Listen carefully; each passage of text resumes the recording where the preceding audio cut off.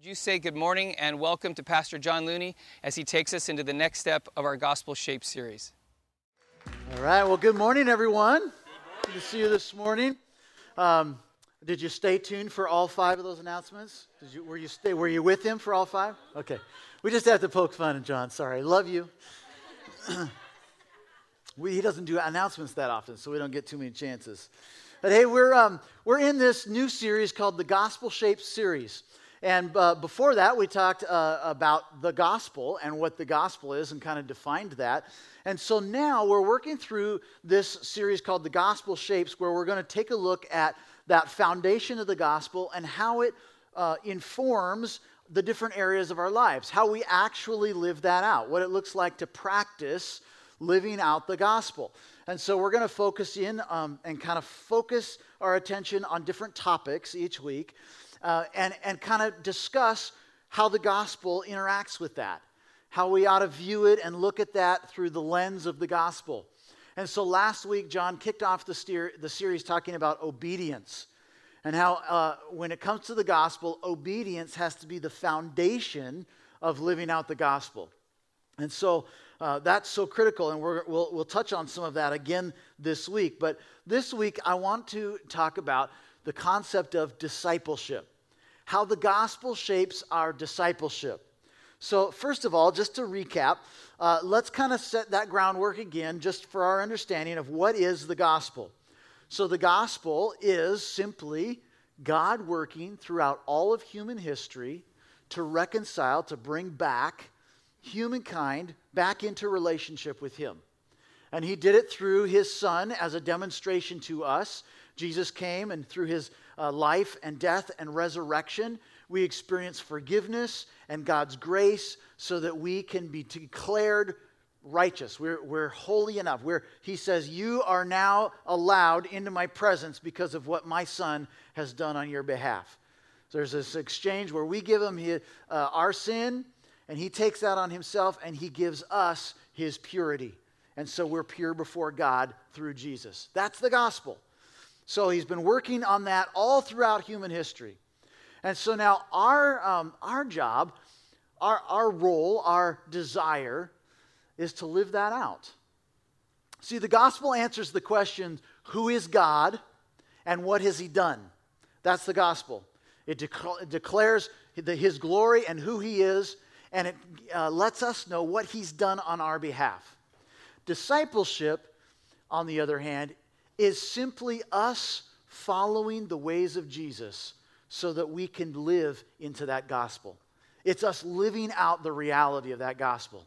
So the gospel answers the questions, who are we and how should we live? In light of the gospel, who does that say that we are as children and as heirs of God's kingdom? Who are we and how should we live because of that? That's discipleship. And these two are intimately, closely linked. The gospel is pivotal to our discipleship because it's the truth that shapes our lives, that transforms us and our identity. Now, this concept of identity is a big thing, and I think God is really speaking something this weekend because we were just up at the men's retreat. We have a whole group of men that are still up there that are coming back down probably pretty soon here. But the whole topic was about identity and about finding our identity, our true identity in Jesus Christ. And as I was preparing this, that's the role of discipleship.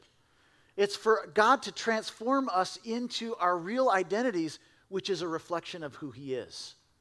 That's how we ought to live.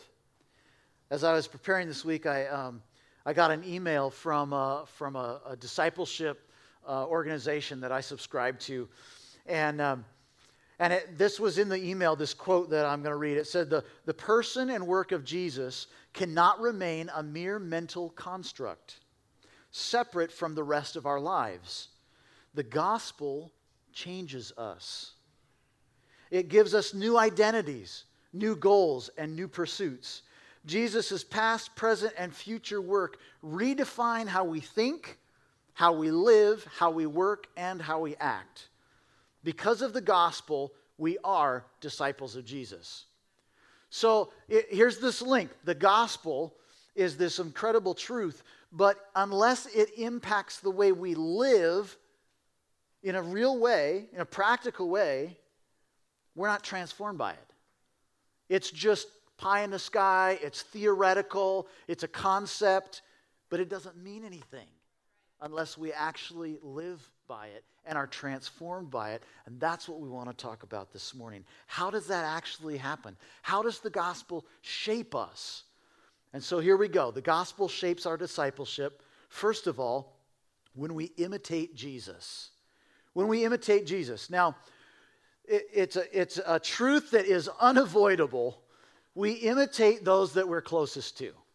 I went to Texas one time for a week, and I came back, and I had this like deep southern Texas drawl. People are like, "You sound like a cowboy. What happened to you in Texas?" I was like, "I don't know. I was just talking with people." And you know, the extreme of this is, I hate to let you in on this, but you are probably becoming your parents. I know, that's a horrible reality. But we're the closest people that we're to in our lives are our parents, right? It's unavoidable that in our lives, our families deeply impact who we are. They impact the way you parent, the way you view finances. Like everything is impacted by your parents. And like it or not, you usually imitate them because we imitate those we're closest to. So who do you imitate? Who are you imitating in your life? When people see you, do they see Jesus because you're imitating him? Or do they see something else? They see something else. Ephesians 5:1 says, "Therefore be imitators of God as beloved children." So if we can't help but to imitate our parents, how much more should we imitate God, our Father in heaven, our Creator? We ought to be so close to him that everything about us is changed and looks like him. Jesus demonstrates this to us, and this is the beautiful thing.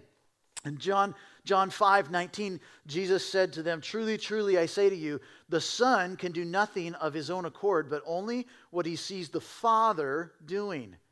For whatever the Father does, that the Son does likewise." This is awesome. God sent us Jesus to demonstrate what it looks like to imitate the Father. And then Jesus says, "Follow me as I follow the Father." And if you want to take this a step further, Paul in the New Testament, when he's writing to all the churches and the churches are being established, he says, "Follow me as I follow Christ." See, we're all supposed to be imitators of the thing that will shape us into the image of Christ. Follow the people in your life that point you to Jesus. Follow the example of Jesus that points you to the Father, and find your identity in who he is. So imitating Jesus, it means actually obeying him. This is the hard part. It means that we actually have to walk the way he walked. If we're going to imitate him, we have to do the stuff he did.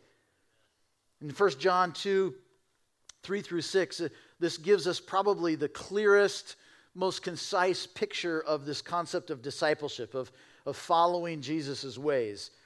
It says, "And by this we know that we have come to know him if we keep his commandments. Whoever says, 'I know him,' but does not keep his commandments, he's a liar, and the truth is not in him. But whoever keeps his word, in him truly the love of God is perfected. By this we may know that we are in him. Whoever says he abides in him ought to walk in the same way in which he walks." So there's two people described in this passage. The people that say, "I know him," but they don't do what he says. That I know about God, or my family is Christian by tradition, but I don't know who he is. I have no intimacy with him. I have no connection with him. They don't obey him. And there's a second group of people that they're not perfect, but as they are abiding in Christ, as they are with him, as they're connected to him, his love is perfected in them. That means they're actually shaped by his love. They're shaped into his image. Notice here that theology is not the link to make this happen. It's abiding in Him. It's imitating Him. That's not theology. That's not works. That's connection with Him. That's what we're after. So discipleship, it's this process where we imitate Jesus, and because we're imitating Him, we experience intimacy with God, because He points us to God the Father. And through that process, we're transformed by the Spirit. Now, the experience of the world is much different than that. A lot of times, we imitate the world, and so we experience loneliness and isolation. And so the result of that is that we have an identity crisis. This is what we're experiencing right now with the opioid epidemic, the rise of suicide. It's because of this loneliness and isolation that leads to an identity crisis. And God gave us the answer to this.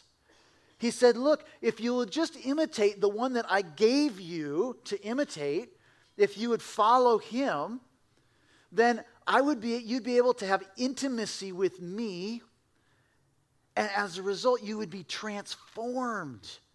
You'd find your true identity, who I've created you to be. This is so key.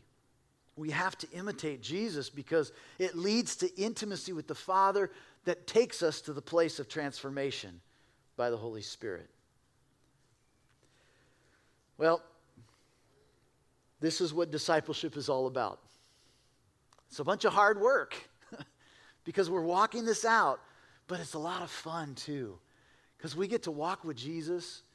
We get to experience Him in our everyday stuff of life. So the gospel shapes our discipleship when we imitate Jesus. Second, the gospel shapes our discipleship when we are transformation ready. We got to be ready for this because when we have that intimacy by imitating Jesus, the transformation is coming. But like all this other stuff, we have a piece to play in this. We have to be ready for this. See, imitation is fake unless it transforms the very identity of the thing that it's imitating. See, imitation, that sounds like a dirty word. You want to avoid imitation, right? We don't like the imitation of something. We want the real thing. I went on a missions trip to Mexico one time, and we went to the market. And so we're looking at all of this stuff, and I didn't expect to buy anything, but I found this one little kiosk thing, and they were selling Prada bags, handbags. And I thought, oh my goodness, Denise has never had a Prada bag. I was so excited. And here was the kicker. These Prada bags were only $12. I couldn't believe it. I knew stuff was cheaper in Mexico, but I was like, wow, $12, that's pretty good. And here, I was pretty proud of myself because I even bartered them down to $11. So I'm really proud of this Prada bag. So I bring it home, and I make a big deal about that I brought something for Denise from Mexico. And so she's probably expecting some sombrero or, an old churro or something. So I pull out this Prada bag. And she took one look at it, and she just shook her head. She's like, oh my gosh, what is this? Number one, Denise doesn't wear Prada like that. She wouldn't do Prada anyway. But she's like, oh, thank you. That'll look awesome. That's Prada, huh? Like real Prada. Yeah, right. So she spotted it right away. She knows that it's a fake, right? So it goes in the closet for the obligatory week that she wanted to make me feel good, and then it was gone. Because nobody wants to imitate a fake. We don't want to be fake. Imitation has to be genuine, and it has to transform our very identity so that we're the real article. See, when Jesus transforms us, He doesn't transform us into some other version, some lesser version of what God intends us to be. He wants to transform our existence, our very identity, so that we are the real article of what he's created us to be. But it comes at a cost. We have to be transformation ready. We have to be postured so that we are willing to actually go through that process. So Luke 9:23 through 25, Jesus said, and he said to all, if anyone would come after me, let him deny himself and take up his cross daily and follow me. For whoever would save his life will lose it, but whoever loses his life for my sake will save it. For what does it profit a man if he gains the whole world and loses or forfeits himself? You see, there is a cost to following Jesus. It will cost us giving up our values, our priorities, to say, God, replace those with your values and your priorities. Lord, transform that area in my life. I love a guy named Hugh Halter. He's one of my heroes because he's an author and his stuff is amazing, but he's also a pastor, and so he gets the real practical ministry side of things. And he pastored a church. He planted this church called Adullam. And they really were striving to be an authentic community that we're going to follow Jesus together no matter the cost. And so when they would have visitors come to the church, this was kind of like his pastor's chat, get to know the pastor. Like he would take people out who were new to the church and he would give them what he called the death talk. Welcome to the church. Let's talk about death. And that was like, because he was serious, he said, you know what, we are a community that we're trying to follow Jesus, and we would love to have you be a part of living that out, but it's going to require that you put to death yourself so that we can live in Christ. We all need a death talk. We all need to be reminded every day, man, there's stuff I need to put to death in my life. And God will start to reveal those things to you. He'll start to transform you, but you have to be willing to let him. You have to be willing to let him put to death those things so that we can take on the identity that he has for us. Turn in your Bible, if you have a Bible, turn in your Bible to 2 Corinthians chapter 5, 14 through 21. This is a little bit longer, so this won't be on the screen, so I want you to turn there so you can follow along as I read it. But as you're turning there, you know, this transformation ready stuff is pretty radical. There's no such thing as casual Christianity. That's not a thing. That doesn't exist. You can't just like sort of do this. There's no non-practicing Christians. That's just not, it's a misnomer. There's no such thing. If you're going to follow Jesus, it means that we actually have to transform. Because that's the whole deal. He wants to transform us in his likeness. And thank God, because I have a lot of stuff that needs to be transformed. And he does that in us. Look at 2 Corinthians chapter 5 with me, starting in verse 14. It says, for the love of Christ controls us, because we have concluded this, that one has died for all, and therefore all have died. That's the gospel. And he died for all, that those who live might no longer live for themselves, but for him who for their sake died and was raised. So from now on, therefore, we regard no one according to the flesh. Even though we once regarded Christ according to the flesh, we regard him thus no longer. Therefore, if anyone is in Christ, listen, he is a new creation, transformed, if you're in Christ. The old has passed away, and behold, something new, something beautiful has come. Verse 18, and all this is from God who through Christ reconciled us to himself and gave us the ministry of reconciliation. So there again, this is the gospel. He reconciled us to himself. And then there's mission, that when we're experiencing this, then we get to go and represent him. Verse 19, that is that in Christ God was reconciling the world to himself, not counting their trespasses against them, and entrusting to us the message of reconciliation. Therefore, we are ambassadors for Christ. Ambassadors. We have his image. We take on his image and his authority, and we represent that. There's transformation there. We're ambassadors for Christ, God making his appeal through us. We implore you on behalf of Christ, be reconciled to God. Be transformed by God. For our sake, he made him to be sin who knew no sin, so that in him we might become the righteousness of God. Wow. This is one of my favorite passages in all of the Bible, because there's identity, there's gospel, and there's mission. This is what God, he wants to actually transform our whole lives so that we can, in Christ, be his image to the world. It's a beautiful picture. But it started with, in verse 15, they no longer live for themselves. That's what it started with.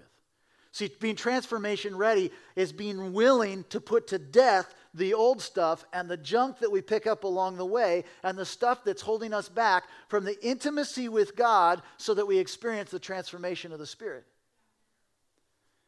We've got to put that stuff to death. So are we actually transformation ready? Have you ever had a car that was transformation ready? Let me tell you about my car that's transformation ready. I drive a 2002 Honda Accord. This is like getting into the years now where it's considered vintage, okay? When my car was rolling off of the assembly line, Kelly Clarkson was winning the inaugural season of American Idol. That's a long time ago. When my car was brand new and had that new car smell, let me tell you, it doesn't smell like that anymore. When it had that new car smell, the average home in America was $228,000. Wouldn't that be nice? This was a long time ago, okay? Now, I'm grateful for my car. It's paid for, and I don't have a payment, and it still runs, but the paint is stripping off. The engine has an oil leak. There's a crack in the taillight. There's multiple dents. So by all accounts, my car is just begging for a transformation. But is it transformation ready? No, it's not, because I'm not willing to put any money into it. I'm not willing to pay the cost to actually fix up my car because, it's on its last leg anyway. See, we all know that we need a transformation. We like that concept that Jesus will transform our lives and everything will be great. But are we willing to pay the cost to let him do some deep work in us to actually be transformed? See, some of us, we like that concept, but we're not transformation ready. Our lives need transformation. People can look at our lives and say, oh boy, they are transformation ready. They need that. Their paint is stripping. But our lives tell a different story because we're not willing to pay the cost. We're not willing to put things to death. We're not willing to live a different way. I love how when Jesus called the disciples, he called some really just ordinary guys, tax collectors, fishermen. These were ordinary people that he called, and he said his invitation to them was, come and follow me. I'll transform your identity from a fisher of fish to a fisher of men. That's a transformation of identity.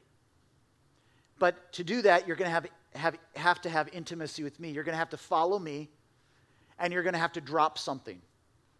And I love that in this simple exchange, when he calls Simon and Andrew, it says, immediately they left their nets and followed him. Immediately. They dropped their nets. They dropped their identity. They dropped their career. And they followed. And then he went on and he saw James and John. And they go a step further. They left their father right there in the boat. He's meeting them. Okay, bye guys. I guess they're leaving. They're going to go follow Jesus. These guys left. They dropped something. They were willing to make a change.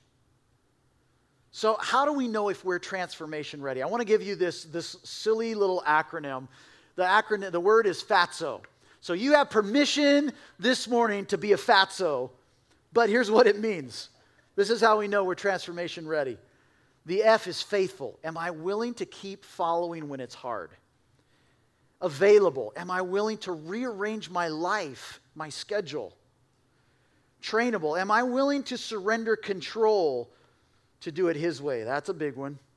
Sendable. Am I willing to show other people how to follow Jesus? And obedient. Am I willing to learn one thing and do one thing? To actually not just learn something and then put that away in the knowledge bank and learn something else and just keep on learning. No, we have to do something. Transformation comes by actually doing something with it. Learn something and do something with it. Now, are we transformation ready? So third thing here, the gospel shapes our discipleship when we avoid the activity trap. When we avoid the activity trap. Now, let me explain this and I'll break this down a little bit for you. So we've got these things called spiritual disciplines. All right? So spiritual disciplines that's just a fancy way to say they're all of the stuff that helps us follow Jesus. So we do these spiritual activities to help us follow God and have intimacy with Him. So stuff like prayer, reading your Bible, fasting, Sabbath, solitude, community. These are spiritual disciplines. Okay? So, but here's the activity trap. It comes in two forms. The first is we don't have any ongoing spiritual activity. And the result is that we live with this guilt because we know we're supposed to do some of this stuff so that we're close to God, but we don't do it. And so there's guilt. But the deeper problem is that there's no intimacy. See, these are the things that connect us with God so that we can have intimacy, so that we can be transformed. That's discipleship. That's the goal of discipleship. So that's the first part. And some of you, as I read that list, you already kind of felt like the pangs of guilt. Like, oh boy, here we go. I haven't done that stuff in a long time. But there's another group of people here that as I read that, you might have thought, oh, I got most of that nailed. I'm good with that list. But there's a trap for you as well. And that's that sometimes we try so hard to keep up spiritual activity that we actually miss the point of actually doing it. We miss the point that it's to connect with Jesus. We get so caught up in all of the peripheral, the activity itself, and we lose the point. We can become so obsessed with spiritual disciplines that we miss Jesus. Does anybody here like working on cars? Anybody a car person? You all are just like me then. I hate working on my car. And my car is very happy that I don't work on it. There's some people that they love to work on cars. They just enjoy it. They want to pop the hood, and they just want to get in there and tinker. They just love to be in there working. The thing that brings me the most joy is getting my car fixed because I want it to run. I have a cousin who his first car was a 1965 Mustang. And he bought, this thing was a fixer-upper. It didn't run at all. And so he spent a year, the first year of having his license, working on his Mustang. Well, it was cool that it was a Mustang, but it didn't go anywhere. So all he did was work on it. No, I would rather have a car that works, that runs, right? This is how we approach our Christianity sometimes. We can have this hobby Christianity. We're really excited to tinker with the mechanics. So we invest all this time in activity, but we miss the point of actually connecting with Jesus. That's discipleship, because that's where intimacy happens that brings transformation. That's how we walk out the gospel. We can't miss this. Discipleship can become this Christian hobby where we just are consumed by activity. Did I do my Bible reading? Did I make it to all 3 of my Bible study groups? Did I go to my community group? Have I checked in with my accountability partner? Did I listen to Air 1 on my way to work this week? Did I memorize a new Bible verse this week? Did I invite my neighbor over for dinner? Did I go to Skid Row this month? Did I serve in children's ministry? Let me go on. Did I podcast 7 other church pastors this week? Did I spend an hour a day praying? Did I tithe? Did I Sabbath? Did I have solitude? Are you kidding me? Solitude? There's no time for that. all of this activity, these are good things, right? That's all good stuff. We can become so busy even with our Christian practices that it just becomes a hobby. It's not genuine faith. It's not God transforming us into his image. It's just keeping up the routine. Man, we've got to come back to the heart of discipleship is connecting with Jesus. Let me illustrate this for you. If we're actually got a drawing up here. Okay, we're on. All right, so we got Jesus here. Jesus in the middle, and that's the whole goal, is to connect intimately with Jesus. But what we do sometimes is we take this and we put Jesus in this nice, tidy little box, and then we say that these boundaries here, this box, is these spiritual disciplines. So we've got some Bible reading in here, if I can spell. And we've got things like maybe worship over here. That's a good thing. Helps us get to God, connect with him. We've got prayer. That's a great discipline to have in our lives. And, there's a lot to choose from. Let's go with giving, okay? These are pretty common in the church. So if we're reading our Bible and we're praying and we're worshiping and we're giving, then these things will help us to find our way to Jesus. Okay? So these spiritual practices, these are good things, and they do help us connect with Jesus when they're in the right context. But here's what we do. We make it all about these boundaries. We make getting to Jesus contingent on these things. And Jesus never called us to do a bunch of this. He called us to be with him. And so you've got people let's say we've got a person right here. They're really close to Jesus. They're like right up all in Jesus right there. Okay? And then you've got people out here. These guys over here, they are outside the discipleship, the spiritual discipline box. But look at this. This person right here, they're really close to Jesus in their Bible reading and their giving and all of the activity, but their heart is over here. They're going the wrong way. And these people, even though they don't have all of this stuff figured out, their heart is being drawn to Jesus. Now, that's a mess up there now, but you tell me who's closer to Jesus? The heart. Because even though this stuff on the outside, these disciplines, they create intimacy with God. That's what they're there for. It's not about the activity. It's about connecting with Jesus' heart. That's when he can transform us. That's when we can take on a new identity because we understand who he is. That's when we imitate him because we're close to him. He's our Father.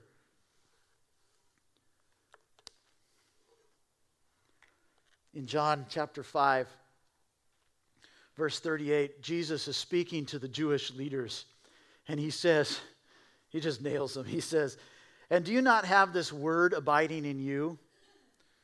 For you do not believe the one who he has sent. You search the scriptures because you think that in them you have eternal life, and it is they that bear witness about me. Yet you refuse to come to me that you may have life."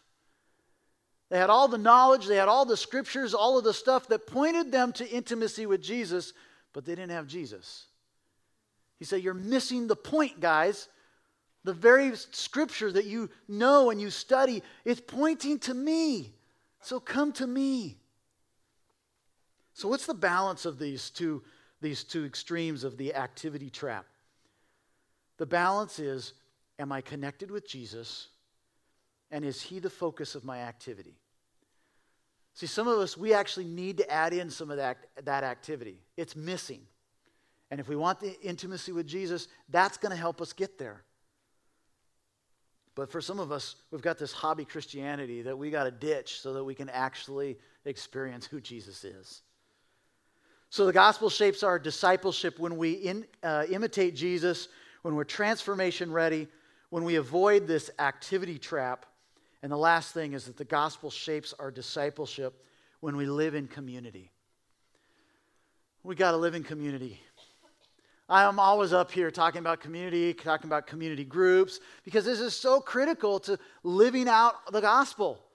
This is how we're shaped and formed. It's not in isolation. It's not on our own, me and Jesus and nobody else. We're all good. We got this together. No, we need each other. We have to live this in community. Jesus lived in community. He lived with 12 guys. And they did amazing things together. Anybody been watching the baseball playoffs? I know as I say that, there's sadness that drops into our souls because our Dodgers have been eliminated. The image of Clayton Kershaw sitting dejected on the bench. Oh, it's so hard. But I love baseball playoffs. It's like my favorite time of year, much to Denise's chagrin, because it's just on all the time. There's a game every day. I love it.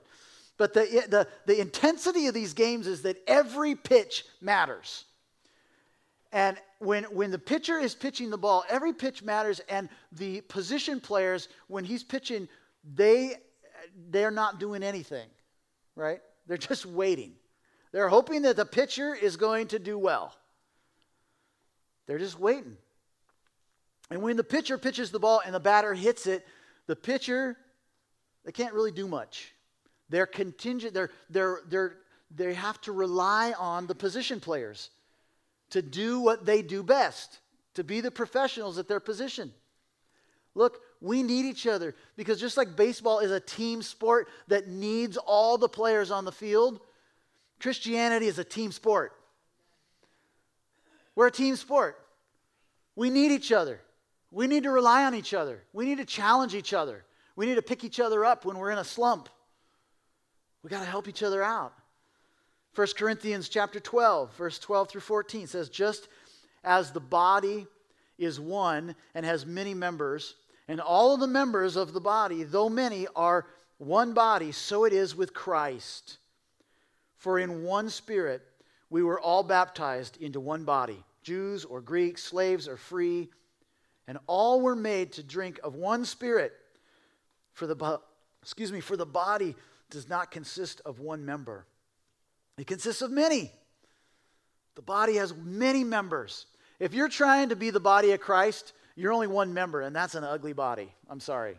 I don't even care what member of the body you are. That's ugly if you're only one member and you're trying to make up the whole body. We need each other. We need each other's gifts, skills, understanding of who God is, how God's challenging us and forming us. We need each other's encouragement. And this is what I love too. The world needs us to be one body too. The world needs to see our community. Because when the world sees our faith, that's powerful. But when the world sees us interact with each other, it's dynamic. See, the world gets to see the world interact with each other, and it's self-centered, and it's self-focused, and it's ugly, and it's vicious. But when the world gets to see the community, the body of Christ, come together, it's beautiful because it's the picture of Jesus. It's his body that we're representing.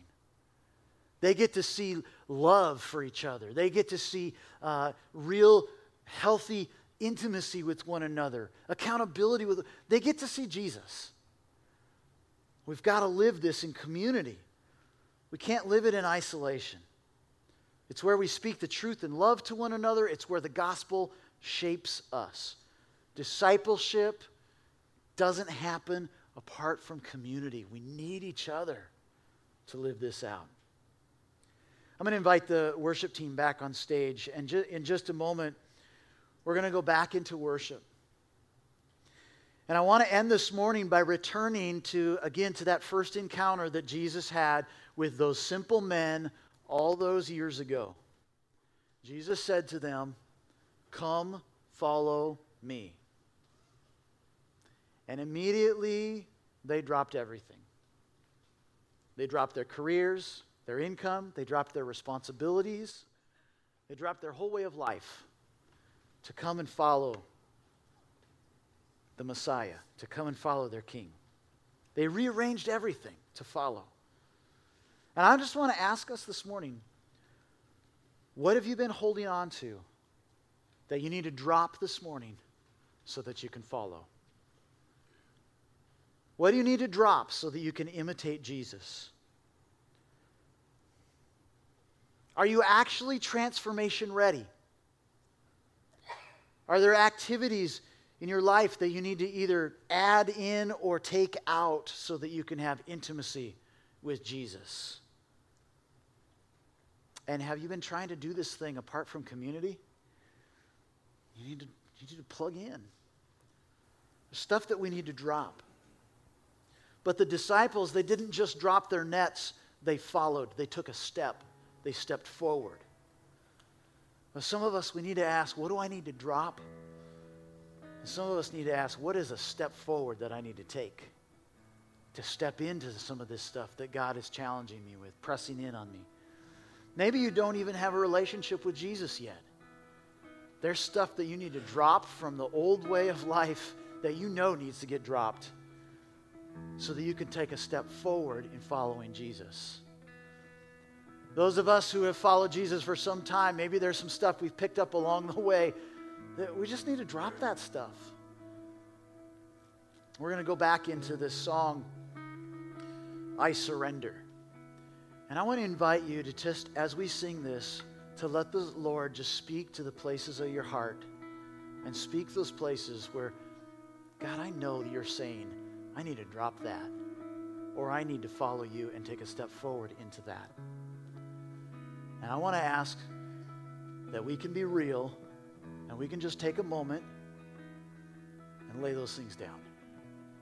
Say, God, it's not about that stuff. We want intimacy with you. We want to actually be the real thing. We want to follow you. Jesus, I pray that you would help us to live out the gospel, that it would not just be theoretical knowledge, but God, it would sink deep into our lives, into our hearts, into who we are, that it would transform our identities as we connect with you and learn your heart and understand you by your intimacy, Lord. God, transform us into the people that you want us to be.